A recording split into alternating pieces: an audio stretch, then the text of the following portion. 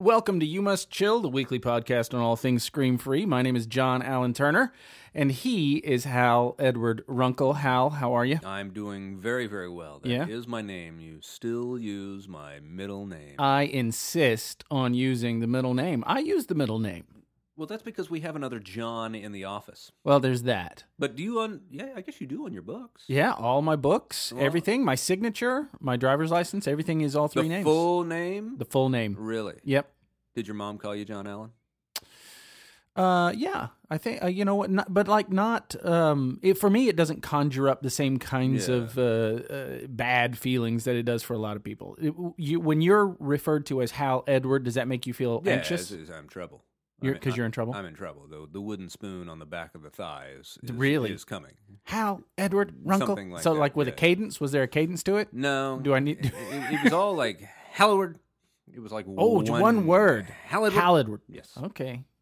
Yes. See, I did use it on my books. Yeah. Both my books. You and I talked about that once upon a time because you were going to go with E or Hal E, or you were going to do Edward Runkle. You thought about that for a while? I did. No, I was going to do Hal Edwards. Hal Edwards, that was it. Yeah, because Runkle, you don't like the way the... I think we said that in a podcast before. Now we're boring people. Are we? Yeah. Goodness. All right. It's my fault. I apologize. I am... my coffee is not as good as yours. Yeah, my coffee... I can sense that. Oh, man, because yours smells like something. See, this was the problem. We have one of those Keurig things in the office. We're not being compensated by the Keurig company in any way, shape, or form, but we have one in the office, and periodically someone will run through it. The raspberry truffle something. Exactly. And then if you get it next, your coffee is kind of... flavored. Yeah. Which, you know what flavored coffee is? Tell me. Flavored coffee is like flavored water. You know those little drops that you can put in water? Yeah. People, Mia or something like that, they put little drops. Yeah. I've seen the commercials. You tasted that stuff? No, is it awful? Yeah, it's awful. It seems like it would be. It's cough syrup. Is it cough syrup? No, it's cough but this syrup. doesn't taste like cough syrup. No. It tastes like perfume. Yeah. Now, this coffee is just not very happy about it. No. But you used to drink flavored coffee, right? When you were telling me earlier. Yeah, when I started drinking coffee. And I didn't start drinking coffee till graduate school. So you were in your 20s by the time. See, I started drinking coffee when I was really young. My mother drinks coffee still to this day. Both my mother and grandmother did. So I was always around it. And so I started drinking coffee when I was probably, 14. Yeah. My parents drank coffee all day. My dad he didn't have a coffee mug. He wore one. It was just constant. Wow. Okay. Yeah. But so it was he just carried it around everywhere all the time. It was his. Oh gosh, what's the term? What that I'm thinking of? Some people put soup in them as their thermos. Thermos. Yes, he always had a thermos full of coffee. Thermos of coffee. Yes. And you didn't start. So was this an act of rebellion on your part? No, I thought it smelled horrible and terrible, and now I know why. Because my dad doesn't drink coffee. What does he drink? He drinks hot brown water. That's what he drinks. Oh, well, if you're going to drink it all day, that's what you have to do. Otherwise, you will be a sweaty, nervous, shaking wreck. Maybe that's why they make the weak coffee for people who are going to drink it all day. Maybe that's why I don't sleep that well. I haven't been sleeping well because I drink thick French blackest mud all day. Yeah, that could be something worth looking into. Decaf. Yeah, decaf. I don't know. That feels like cheating somehow. Right? Cheating. I don't know why it does, but yeah. So now, but I did make an amazing proclamation. When like earlier today or what? Yeah, I have done that. Yes, but this was stark. This was bold. A bold proclamation from Hal Edward Runkle. I got my start being such a commentator on the pulse of provocateur of America's. Really? Did you make an inflammatory statement? Families and trends and social dynamics and all that stuff. When was this? I was about 18 years old, and I made a bold proclamation. This is in 1990. Okay, so in 1990, at the age of 18, I proclaimed that since coffee was so disgusting and nobody I knew drank it, that I believed coffee would die out in my with my generation. Coffee was going to cease. Yes. Because you never see him drink it on Star Trek. Yeah. Or in some of those other... it's Earl Grey on Star Trek or whatever. They drink tea. They never drink coffee in the future. In futuristic movies or whatever, they're never drinking coffee. I just thought, it's disgusting. No, none of my friends would ever drink it. And of course, 1991 debuts a little TV show called Friends. And then or whenever that then when did Starbucks go all about the global? mid-90s. Yeah, was when grunge and Seattle culture takes over. I'm so glad I did not bet. Yeah, we're not a wagering man on that proclamation. Hal, I was listening to the news earlier today, and there was a story about this lady in Tennessee who she and her, I guess, ex-boyfriend or whomever it is, have a child together, and they name the child. They can't decide on the last name, so it goes to a judge who is a child advocate, and the judge says, well, what's the kid's first name? First name? Messiah. Of course it is.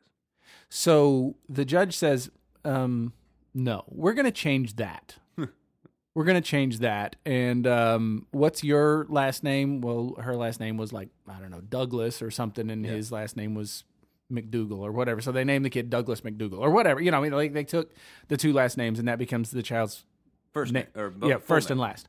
Because Messiah was their choice. Yes. Now, this brings up a question for me. Yes. How much do names matter? Well, that's what one of the things Malcolm Gladwell talked about. Exactly. Is you choosing an African name for your African American child, right? Puts them at Shaniqua or something. Does it and put them at and actually it doesn't put them at a disadvantage. So he was kind of dispelling some of the notions that but it is interesting. In the Scream Free Parenting book, we put a chapter in there on against labeling, right? And I think it's you are not. But that's what a name is. Exactly. A name is a label. You are not a prophet, and neither is Grandma was the name of the chapter, and it was about the power of labeling and self-fulfilling prophecies. And one of the lines that I liked was, "Look, we gave our child a name. Let's stop there because it is a label, and it's the only label you should ever give them." I mean, it's interesting. It's so easy. The deal is the deal is we never stop naming our kid. We never stop naming our kid. We keep naming them different things. We name them, lazy. We name Dummy. them Messiah. Messiah. We name Hal them, Edward. Yeah, we name them talented. We name them irresponsible. Honor roll. Yes, absolutely. Underachiever. Valedictorian. We name them, all-star. We keep naming them. And, let's just get purely speculative. What are we trying to do with the name? The original name. Yeah. Well, so you had this football player, right, who still plays in the NFL. His name is Champ. Yeah. Champ Bailey. Right. And his brother's name was Boss. So it says something about that family that they would name their kids Champ and Boss. As in, we want you to occupy these roles right. later, and so we want it to be inbred in you and every thought that you have and everybody, and so you just kind of live out your destiny, as it were. Because names matter. But what kind of... what are you setting your kid up for if you name them Messiah? But isn't that, I mean, to some extent, I don't want to get too metaphysical here, but isn't that like what we do with our kids anyway? Our kids are our saviors a lot of times. We've talked about this. Our marriage gets in trouble, so we decide to have a kid. Sure. The kid is our Messiah. Well, and how many times have we gone through a tough time and our cute little kids saved us? Grandma's if you weren't death, so cute, your grandma's death was so terrible. But oh my gosh, seeing these things, it's interesting because we do, and they do save us. They save the human race. Well, they perpetuate the human race. Yeah, they save us from extinction or whatever. They do. I mean, we are putting a ton of hope in the next generation. We do. Sure, and rightfully so. Do that, and rightfully so, right? And so what are we saying when we name them after family members? We're keeping a memory alive, or hoping that this will bring honor to our deceased, great grandfather or whatever. A nice legacy. We're looking forward to it. It's interesting because have we heard the new Prince name yet? Yeah, Prince George. Oh, really? I didn't know it came out. Yeah, so they chose names that were family names, and some of them were kind of a nod to her family line, and then obviously George, that's a royal name from way back. British name, sure. So, but there was a lot of and they took a week excitement. Yeah. 4 days, I think it was. But a big deal. It was, and everybody analyzed it. Right. The fact that you and I both sitting here know the name of the Prince of England. Right. I mean, it's a little strange, and the fact that I know George is a family name. There was a lot of analysis over that name. And that's different than a person that I met.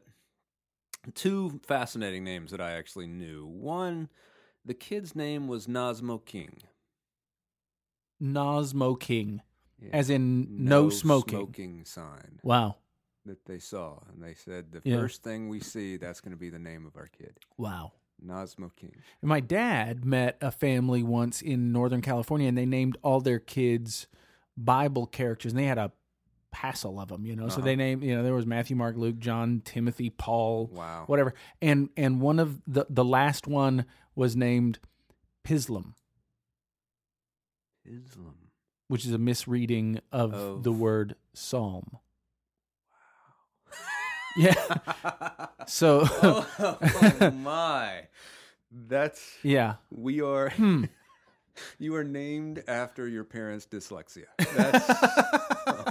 It's unfortunate, but it's your true. Parents' dyslexia. Wow. I also knew my daughter played softball with this family of triplet girls named Rain, Snow. Oh, really? Rain, Snow, and Mist. Mist. I think those were the three names. Now, okay, so that begs several questions. Yes. Were those the conditions? Exactly. Were those the weather born? When they were born? Right. When they? I don't know. Maybe Mist came out first, and then rain, it went to rain, and then the snow came. And, gosh, yeah, monsoon. Now my favorite hurricane. My favorite was when I think it was in college, and I did some volunteer work, working with a youth organization. And an inner city youth organization during the summers. Does Abilene have inner cities? No, I went to Houston. Okay, all right. Okay. Abilene actually does. Abilene, Texas does. But I went to Houston. Obviously, okay, so you're volunteering downtown Houston, and there was this kid named Hakeem Olajuwon Williams. Hakeem Olajuwon. No. Wow. I love that. Is that all of his first name, or is that his first and middle? First and middle. Wow. Yeah, and now Hakeem Olajuwon, for those that don't know, is a famous athlete. One of the great basketball players of all time. And he played in Houston. Yeah. Right? And won world championships and MVPs and all of that. Yeah, my favorite athlete of all time. Obviously, the kid's mother's favorite athlete of all time. Clearly. Yes. And so I just loved that kid. So when Hakeem. Awesome. Here, Hakeem. But so when he hears the name Hakeem Olajuwon, though, does he get anxious the way you do when you hear Hal Edward? Oh man, it depends on how she used it, I guess, right? Because he associates Hakeem Olajuwon with a wooden spoon now. Because think about it, yeah, Hal Edward saying it that way in that tone, and we do this, but it is a way of establishing ownership again. Yeah. Right. Because this goes way back. This is a Hebrew notion, a Jewish notion. In the man and the woman story, the creation story, according to the Jews. In that story, Adam is given amazing power by God to name all of the animals, because having the name establishes a hierarchy. Mm-hmm. Being able to give that name, yeah. Right. I give you that name, but that means that you're forever kind of bound to me. Yeah. But the notion is deeply embedded in the Jewish culture that names matter. And they mean something. Yeah, they literally mean something. So Adam means first man or primary man. Yeah. And they name their kids very specific things because they mean very specific things. So when in the Abraham story, They name the boy Isaac, which means laughter. Right. So Hebrew names. No, I mean even the name for the Hebrew nation, Israel, means struggles. He was God. striven with God and kind of lived to tell about it. Right, wrestling with God, and so this Champ and Boss Bailey thing is nothing new. Right, that goes way back, and it's not just the Hebrews. It's Jewish. It's Greek. Does that, and some cultures they would delay naming their child for a while to see some sort of personality. Characteristic or personality or something like that. Then they would name it, after something they had seen. Well, how long would you have to wait? I don't know. Yeah, I mean, how long because you've heard me say this before that we always say, oh, I love their little personality thing, and I hate that because no, the personality is not shaped from the womb. I know people love to believe that idea, but it is not. It is a continually interchangeable. It's a fluid thing, But neither are they. They don't come out blank slates either. Well, they have traits and characteristics. They do, of course. It is a wonderful mixture of nature and nurture. But when we see their quote personality coming out, what we're really seeing is their personhood coming out. They're not a blob anymore. Right. They're an interactive. And it is a being. bit of a Rorschach test, so that you and I can both be observing the same child and seeing different things. Sure. Right. Because I'm biased in one direction, you're biased in another. And so, how long would they have to wait before? I don't know. Name it. And what do they name the thing? Until thing. Yeah, thing. I don't know. One? You, baby. You. I don't know. What do they name it? Love, darling. I don't. Yeah, maybe that's where pet names come from. I don't know.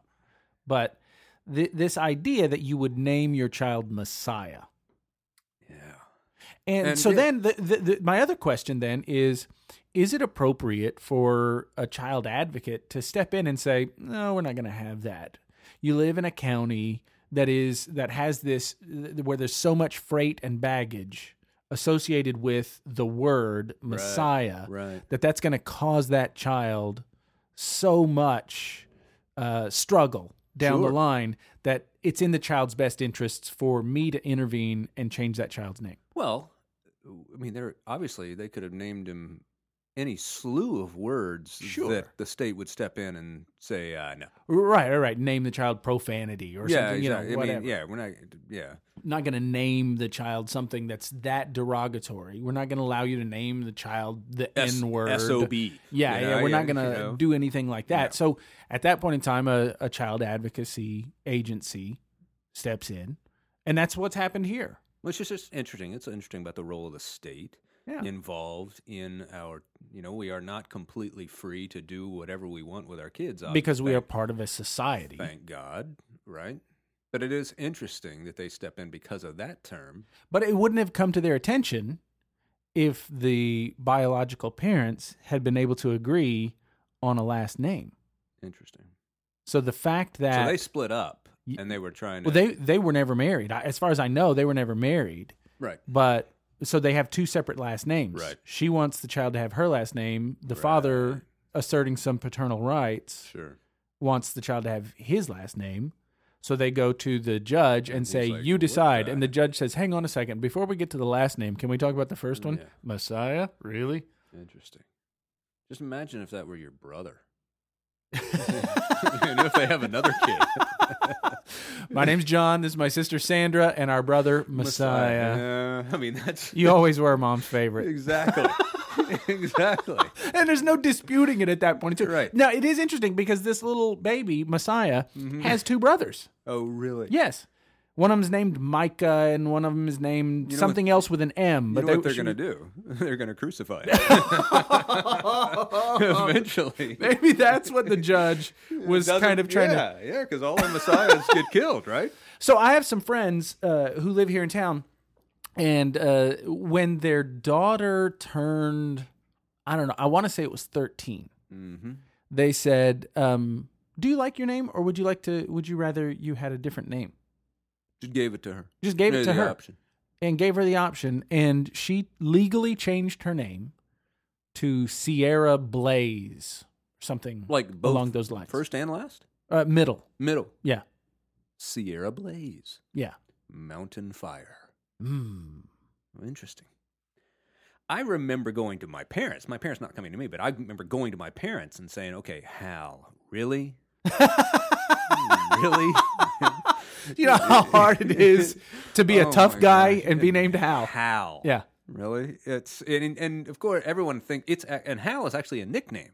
It's usually short for Harold. And they put Hal on the birth certificate. Well, my name is John, not Jonathan. Not Jonathan. So I'm similar. But it would be more like being named Johnny, I suppose. Yeah, but John. Yeah. I mean, how many at least that's normal. Hals do you know? Yeah, not many.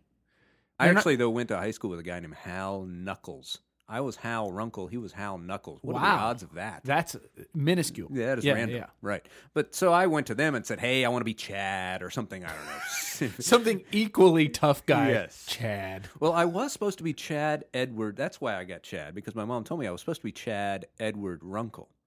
And at the last minute, my dad intervened because there was an actor named Chad Everett at the time. Right, yeah, I remember him. Yeah. Mustachioed dude. Mustachioed.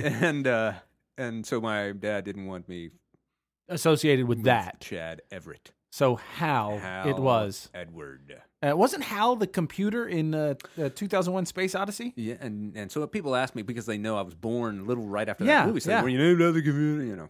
And no, do they always sound like that when they have, in my mind, yes. That's how I hear them. So apparently, according to Hal, there are stupid questions. Yes, exactly.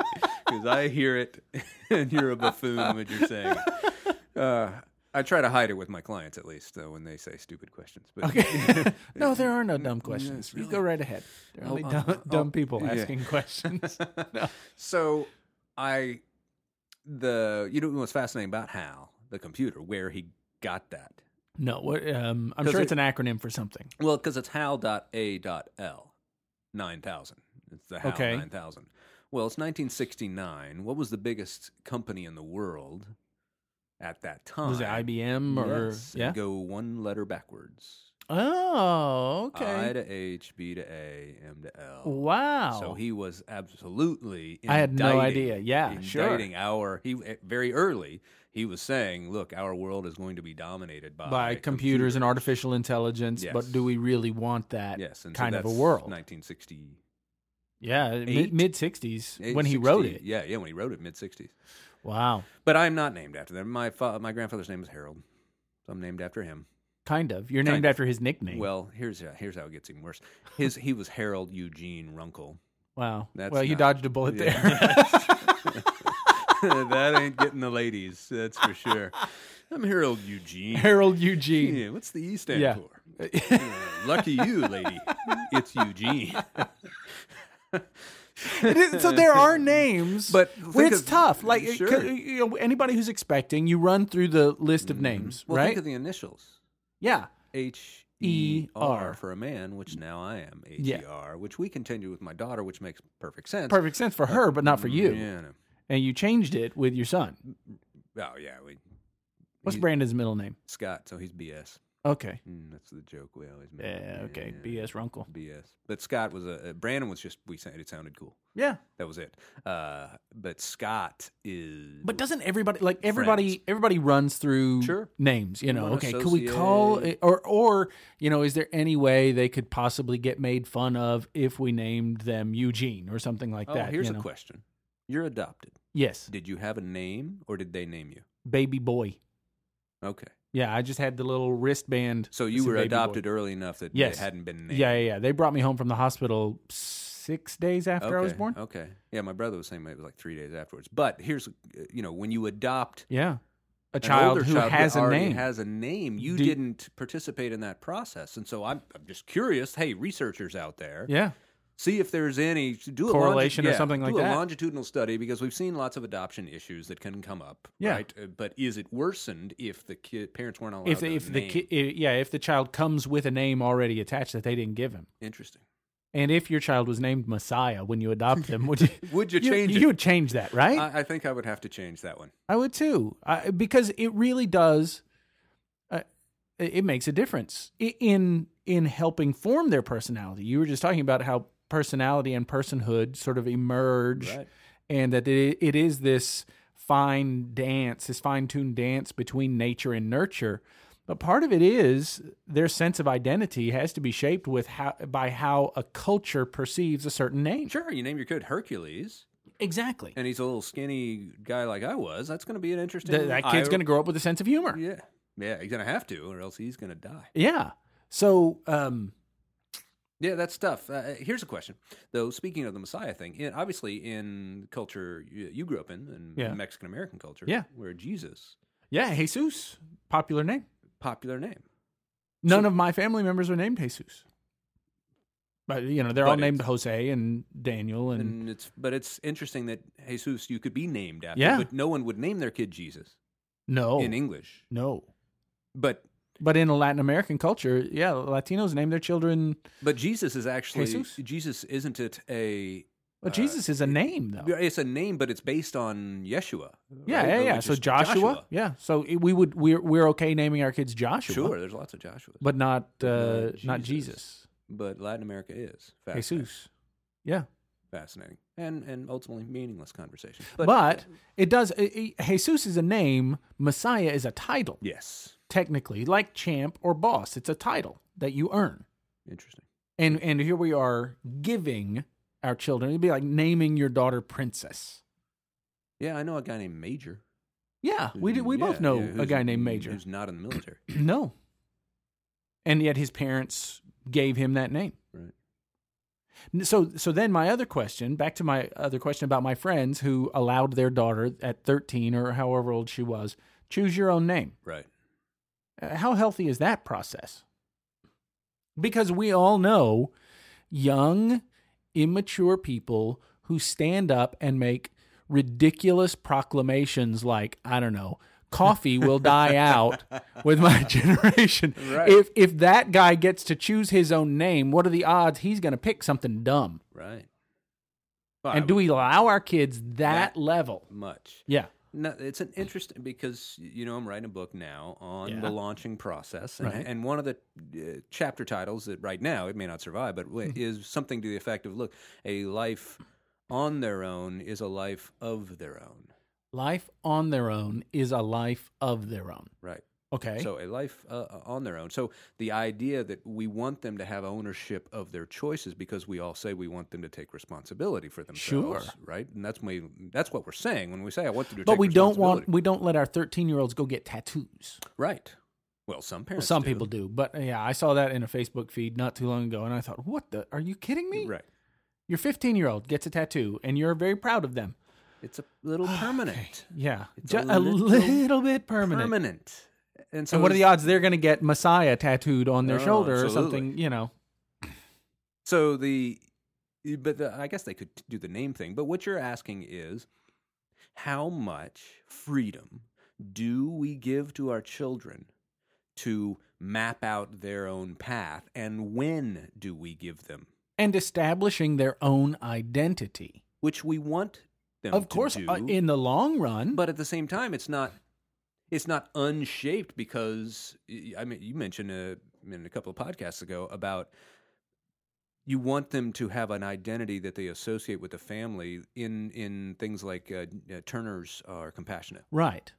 Turner, you're part of this clan. Right. We don't want them to be foundationless. We don't want them to be groundless. We want them to have roots. And we talk a lot about independence, but we know ultimately we're all interdependent, and we want to teach a healthy balance of the two. Yeah, I moved away from the term independence because it's ultimately it's a myth. Exactly. No one is completely independent. Of course not. Now, I did. One of the things I did early on was I put a copy of the Declaration of Independence, got it framed, and hung it in each of my kids' bedrooms when they were young. And it's been there their whole lives because I was kind of putting out for, look, first of all, I want to give them the message that, look, words have amazing power to change the world. Yeah. And two, I wanted them to get this is what you're ultimately doing from me. Declaring independence from me. But it's difficult to do that without there being a bit of a war. Right? Because England did not take kindly to those words, and a bloody war was, and inevitable. Yet here I am, Mother England, saying to them, I want you to do this. Sure. Right? It is your job to do this. But what I don't mean independence. The term I prefer is self-direction. Self-directed. Yes, a self-directed adult is what I believe we're all striving. Somebody who is the captain of their ship. Right. So I'm not relying on somebody else to sort of control me remotely. Exactly. I'm not dependent on anyone else's, ultimately dependent on everyone else's decisions for my own choices. I want to be making my own choices so that I take full responsibility for those choices. I can't take full responsibility for them if they weren't mine. Exactly.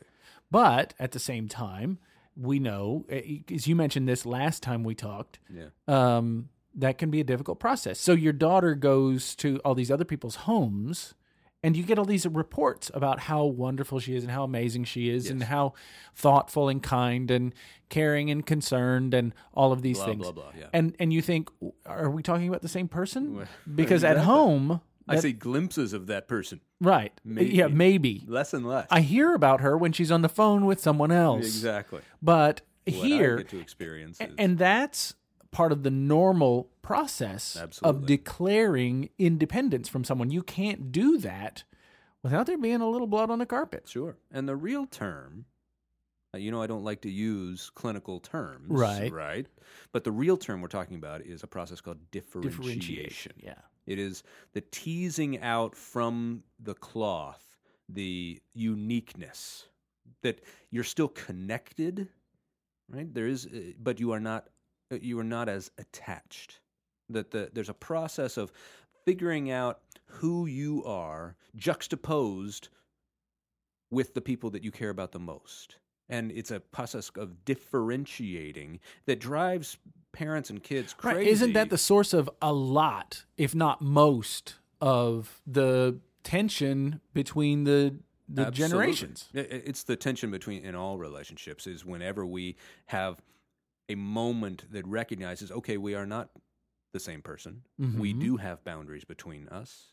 Right? And just because my brain sends an impulse to your hand doesn't mean your hand is going to move, because your hand's not part of my body. Because what we think is that we're Siamese twins, and so what I check my temperature, right? I check your temperature to know how I'm supposed to feel. This is how we do in highly sensitive relationships. We do it in our marriages, unfortunately, all the time. I walk in and I got to see how my wife is before I know how I'm okay. Yeah, I can't be in a good mood if she's in a bad one. Yeah, right? I can't. Are we okay? Right, exactly. Are we okay? And so when our kids begin to exhibit their own identity, meaning a little bit different than us, and different than they have been. Sure. And that's part of the differentiation process, is as they're trying to figure out who they are, they're going to try on different personalities. And this is what 2-year-olds do. Yeah. That's the whole playing dress up thing. That's the, let me do it on my own. Cops and robbers or whatever. Yes. I mean, they're trying on different personalities to see which one they prefer. Right. So these friends of yours offering her the power to name herself are going, to an extreme level in trying to at least be the architects or the champions of her owning her identity. Mm-hmm. So at some level, I can appreciate that. Yeah. I think it's an extreme way to do that. Yeah. Right? I'm always striving to, how can I communicate clearly to my kids that I am not the barrier between them and their self-direction. Yeah, I'm the champion of that. I'm cheering them on towards that. That's my job, is to champion you towards being self-directed. In some measures, having a sense of self-sufficiency. Now, we know we're not completely sufficient ourselves. No, of course not. We're dependent Everybody's on other interdependent, yeah. But it is a sense that you are on your own, and then you are able to take care of yourself and fully take responsibility. Now, there are some people who are listening, our 5 listeners or whatever that we have. There are some, at least one of those people has not heard anything we said since we talked about something about 3 minutes ago. I want to come back to it. All right. They have a teenager. And it's war at their house. And we just said that might be a good thing. Yeah. Is that what we really said? What we're saying is that there has to be a process of differentiation if we want our kids to own their decisions and take responsibility for their own lives. And is that process going to be difficult?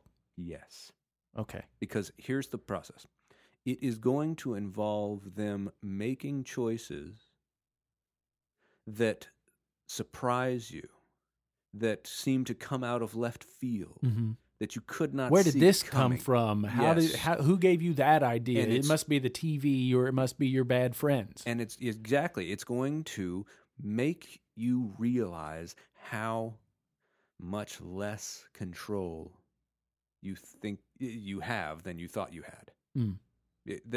And as you lose that sense of control over them, when they strongly, and this happens when they're 2 and it happens when they're teenagers, is you get this in-your-face recognition, wow, there's a mind of its own inside this thing, and I'm not driving that ship. And what they're really doing is seeing how far out the borders of their own personal kingdom extend. Exactly. And which is a healthy process. It's their job, right? And I cannot hope that my daughter learns to say no to the persuasions of a senior boy. Right, yeah, unless she's practiced. Unless she's practiced with me. I used to do this with my girls all the time. I would give them practice saying no to me. Yeah. So, Daddy's going to eat your dessert. Is that okay? Right. No. And I would teach them, like, say no, like really mean it. Say no, and say it strongly, and say it definitively, and give them permission to tell me no about certain things. Right. Daddy's going to poke you in the eye. No. Oh, okay. All right. I'll stay over here. You just train them to that. Which is nice, because what you're doing is you're giving them kind of an artificial battlefield. Yeah. Right? To practice on. Because what you're championing, again, is that I want you to learn how to set boundaries around yourself. Yeah. Right? There's certain things that are yours. Yes. They are all yours. And nobody else has a right to them. It's why I encourage, look, don't barge into your kids in the restroom. Oh, no. Yeah, yeah. Don't, and start early. 3 years old, you're not barging in the restroom. Knock, at least. Knock on the door, right? Show them, look, you should. It's interesting, we badmouth the sense of entitlement that kids have, but there are things I want my kids to feel. There's a positive sense of entitlement, too. They're entitled to some privacy. They're entitled to personal space. They're entitled to be treated well by the opposite sex. They're entitled to be treated well by others. Absolutely. Right? And so I want to, it's a delicate thing. Of course. How do we nurture that? How do we, without giving them too much freedom? Every parent in the world wants kids who become responsible. Nobody wants to do the things that make for responsible kids. Yeah, because it's scary, and you're going to make mistakes, and you're going to go too far. But to underline this, to go back, highlight it, underline it, put it in bold. A lot of people are never told. Nobody ever tells you that parenting teenagers is, period, going, period, to, period, be, period, painful, period. Yeah. Like, there is no way around that. And if it's not, when they do tell you it, though, they tell you it's because, they'll wise up eventually and they'll come to see that you were right. Right. But this is, it is a painful thing, and painful is good. In the way that lifting weights is painful and good. In the way that chugging out a mile on the road is good. Yeah. Yes. In the way that saving money and saying no to your impulse shopping and all of that is difficult and hard, but it's good and healthy. It's going to be maddening even for the best of us. Yeah. And it's part of the process. Like, it's inherent. And everybody thinks there's some kind of silver bullet out there that's going to keep. Well, it's not going to be that way for us, because I've always had a good relationship with her. No one ever gets the problem they want. The wisdom of that. It's one of the chapters in this new book. Yeah. No one ever gets the one they want. No. Because if you did want it, it wouldn't be a problem. Yeah. That your child, if you have in mind the one sport you really want your child to, that's going to be the sport that they reject. Yeah. Because you want it so bad. If you want your child to pursue a certain occupation, that's going to be the one that even they do pursue it, it'll be done resentfully. Yeah. Right? And they'll hate you for it. The more that we try to push them in one direction, the more they have a way of getting around it. So I will tell you this, and I'm toying with this idea to whether or not to put it in print. So we'll test it here. But I have done some kind of, it sounds so manipulative. But I know that my kids are going to rebel against my influence. Right. Right? So are you using reverse psychology? I sort of have, yes. Where I have... That is so going to bite you in the butt. So I have pushed them in directions that I know I don't want them to go. So they rebel against it. Here, date an older boy. Yeah. Yeah. Go after him. Yeah, sure. Pursue I him. really think he's a catch. Oh, man. Yeah. Come back to us in 5 years, Hal, and tell us how that works. When I come back from visiting my son in jail. We're hoping for good behavior this time. That's right. So this is part of kids differentiating from us, and it's ultimately what we want them to do. The process just sucks. Yes, it does. It's so hard because here's the biggest notion, and now another chapter title is You Don't Know Jack or Diane. Or Messiah. Yeah. You just don't, you think. Or Boss or Champ or whomever. You think you know your kids. And when they differentiate, again, they will do it in ways that are surprising, and it'll really just help you realize you don't know them. It is important to be a student of your child, to learn more about your child, but understand that the subject matter is constantly changing. And it gets more difficult. Just like if you start in math, calculus is not easier than algebra. No, it gets more difficult. Yes, it gets more difficult. And you have to have this humility that I am a student. I never get to the place where I have mastered this. I know my child. You don't know my child. I know my child, Yeah, I know kind of where she is these days. I know what their tendencies are. I know what kind of music they're listening to, and I think I know what books she's reading and who she's hanging out with. So you know what? I know a few things. Yeah. I know some things, but I also know that those things can change. But is anybody ever truly known? No. Because we're all constantly evolving. For sure. I mean, that's the case with your spouse or with your siblings, and that's why we put so much emphasis in Scream-Free Marriage. We put that on this sense of authentic self-representation. It's your job to make yourself known. It's not your spouse's job to figure you out. But with an adolescent, because they're not in a binding relationship that they feel secure about. Right. They don't know how you're going to respond to them when they try on this new personality. Then they're testing me. Yeah. They're testing you on how you're going to respond. And how... So but they'll only do that sometimes. Other times they'll be too insecure, or they won't trust you enough to show you. Well, and that's completely based on their experience of your reaction the first time. This is why we put so much. Our whole. You can't tell your kids, you can tell me anything. You can talk to me about anything. Don't talk to me that way. Yeah, you can't do that. That's like look at me when I talk to you. Don't give me that look. How we react. I hear parents all the time. I want my kids to talk to me. Okay. How do you respond when they do? Because if they give you the slightest opening, what do you do then? Do you get reactive? You have to receive it as a gift. That's a good notion. That anything they offer you is a gift. Because the problem with entitlement is we feel entitled to know them because we named them. Yeah. Talk to me. I named you. What I tell parents is poking and prodding doesn't work with turtles or with kids. Right. And the more you poke with a stick, hey, open up, the more turtled they're going to become. Exactly. And it's only when they feel secure enough, that's when they'll poke their head out. And it won't be all at once. No. That head is going to come out a little bit at a time, and they're going to see what goes on and how do people respond, and is this a safe place? Which is why it's good to not have that much eye contact with your kids.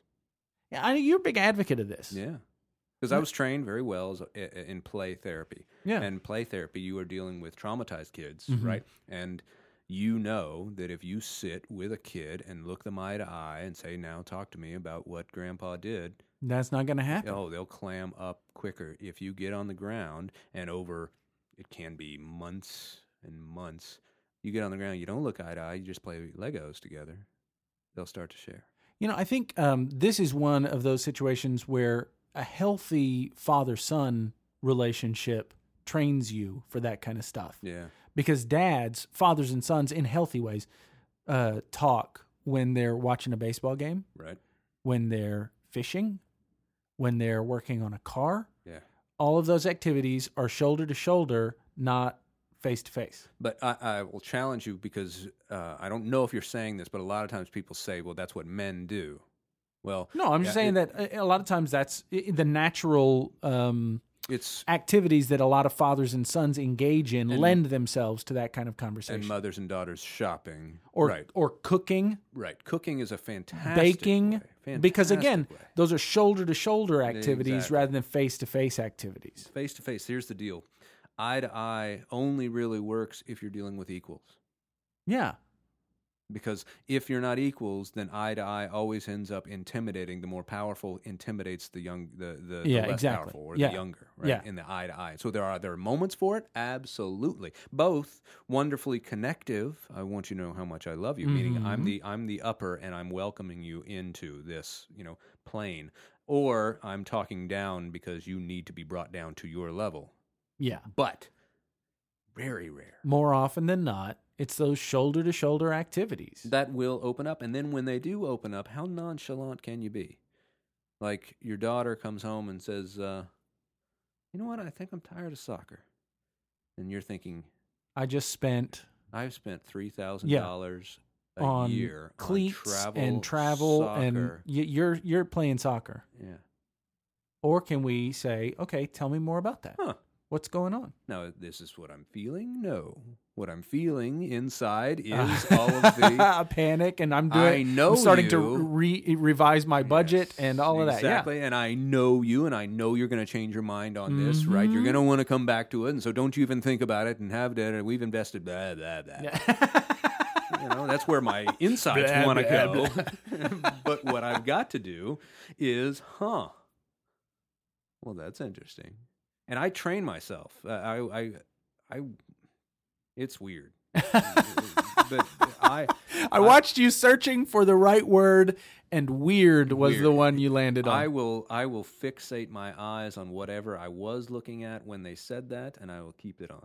Yeah, you almost have to, and it's a discipline. Yes. Oh, it is. It is so hard, so hard. But you have to, I believe, have this wonderful, healthy expectation that your kids will surprise you. Yeah. In this differentiation process. This is really, and again, we keep coming back to chapter titles, but this is what is at the heart of judo parenting. Yeah. Taking all these things that seem to be an affront to us, and rather than pushing back against them, let's embrace them. And what it does is it kind of robs those things of its power. Right. And we can leverage it towards our goal, which is creating not independent, self-directed. Because here's self-directed the deal. Let's say, or adults. Let's say you actually believe that your daughter is just rethinking the soccer thing, and you think she'll probably end up playing soccer anyways. Uh-huh.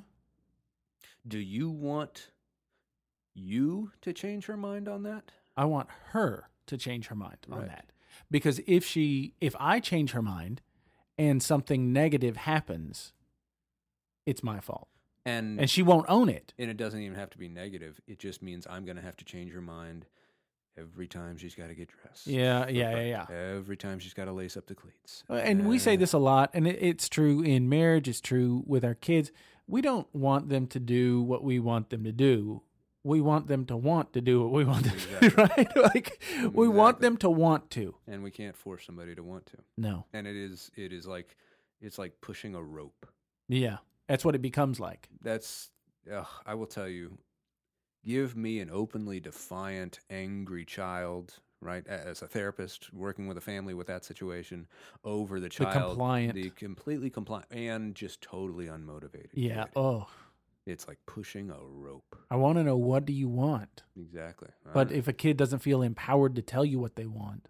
Well, and if they feel it doesn't, if they do say what they want, you'll try and steer it towards what you want them to say. Because this is what you always do, whether you do it overtly or whether you do it covertly, the way you have been doing recently with your kids. I think it's brilliant. We'll see. We'll see how that's working for you. Trying to shape what they rebel. But that's a topic for another time. Thanks for listening to You Must Chill, the weekly podcast on all things scream-free. Two guys learning to calm down, grow up, and get closer to the people who matter most. My name's John. He's Hal. And we'll talk to you next week. Later. I like that tagline. We need to say it every time now. Calm down, grow up. Yeah. Get closer to the people. I don't think we have said it every time, but I